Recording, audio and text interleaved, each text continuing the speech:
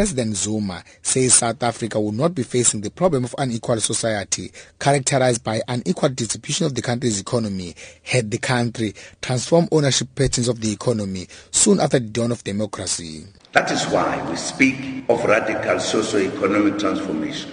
If we did this shortly after 1994, we would be very far by now. But unfortunately, when we landed, we thought this was the landing.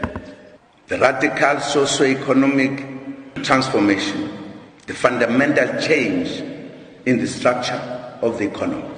We have not changed the structure of the economy. The system, institutions, and patterns of ownership and control of the economy. We have to change the structure of the economy, but the reality, we did not do the right thing.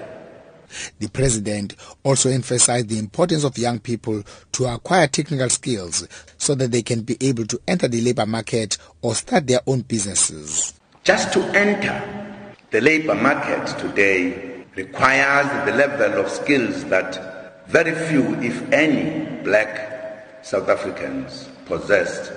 We need new graduates who will help restructure this economy completely. Our country has high rates of unemployment because of the structure of the economy and labor market. This is another direct effect of apartheid.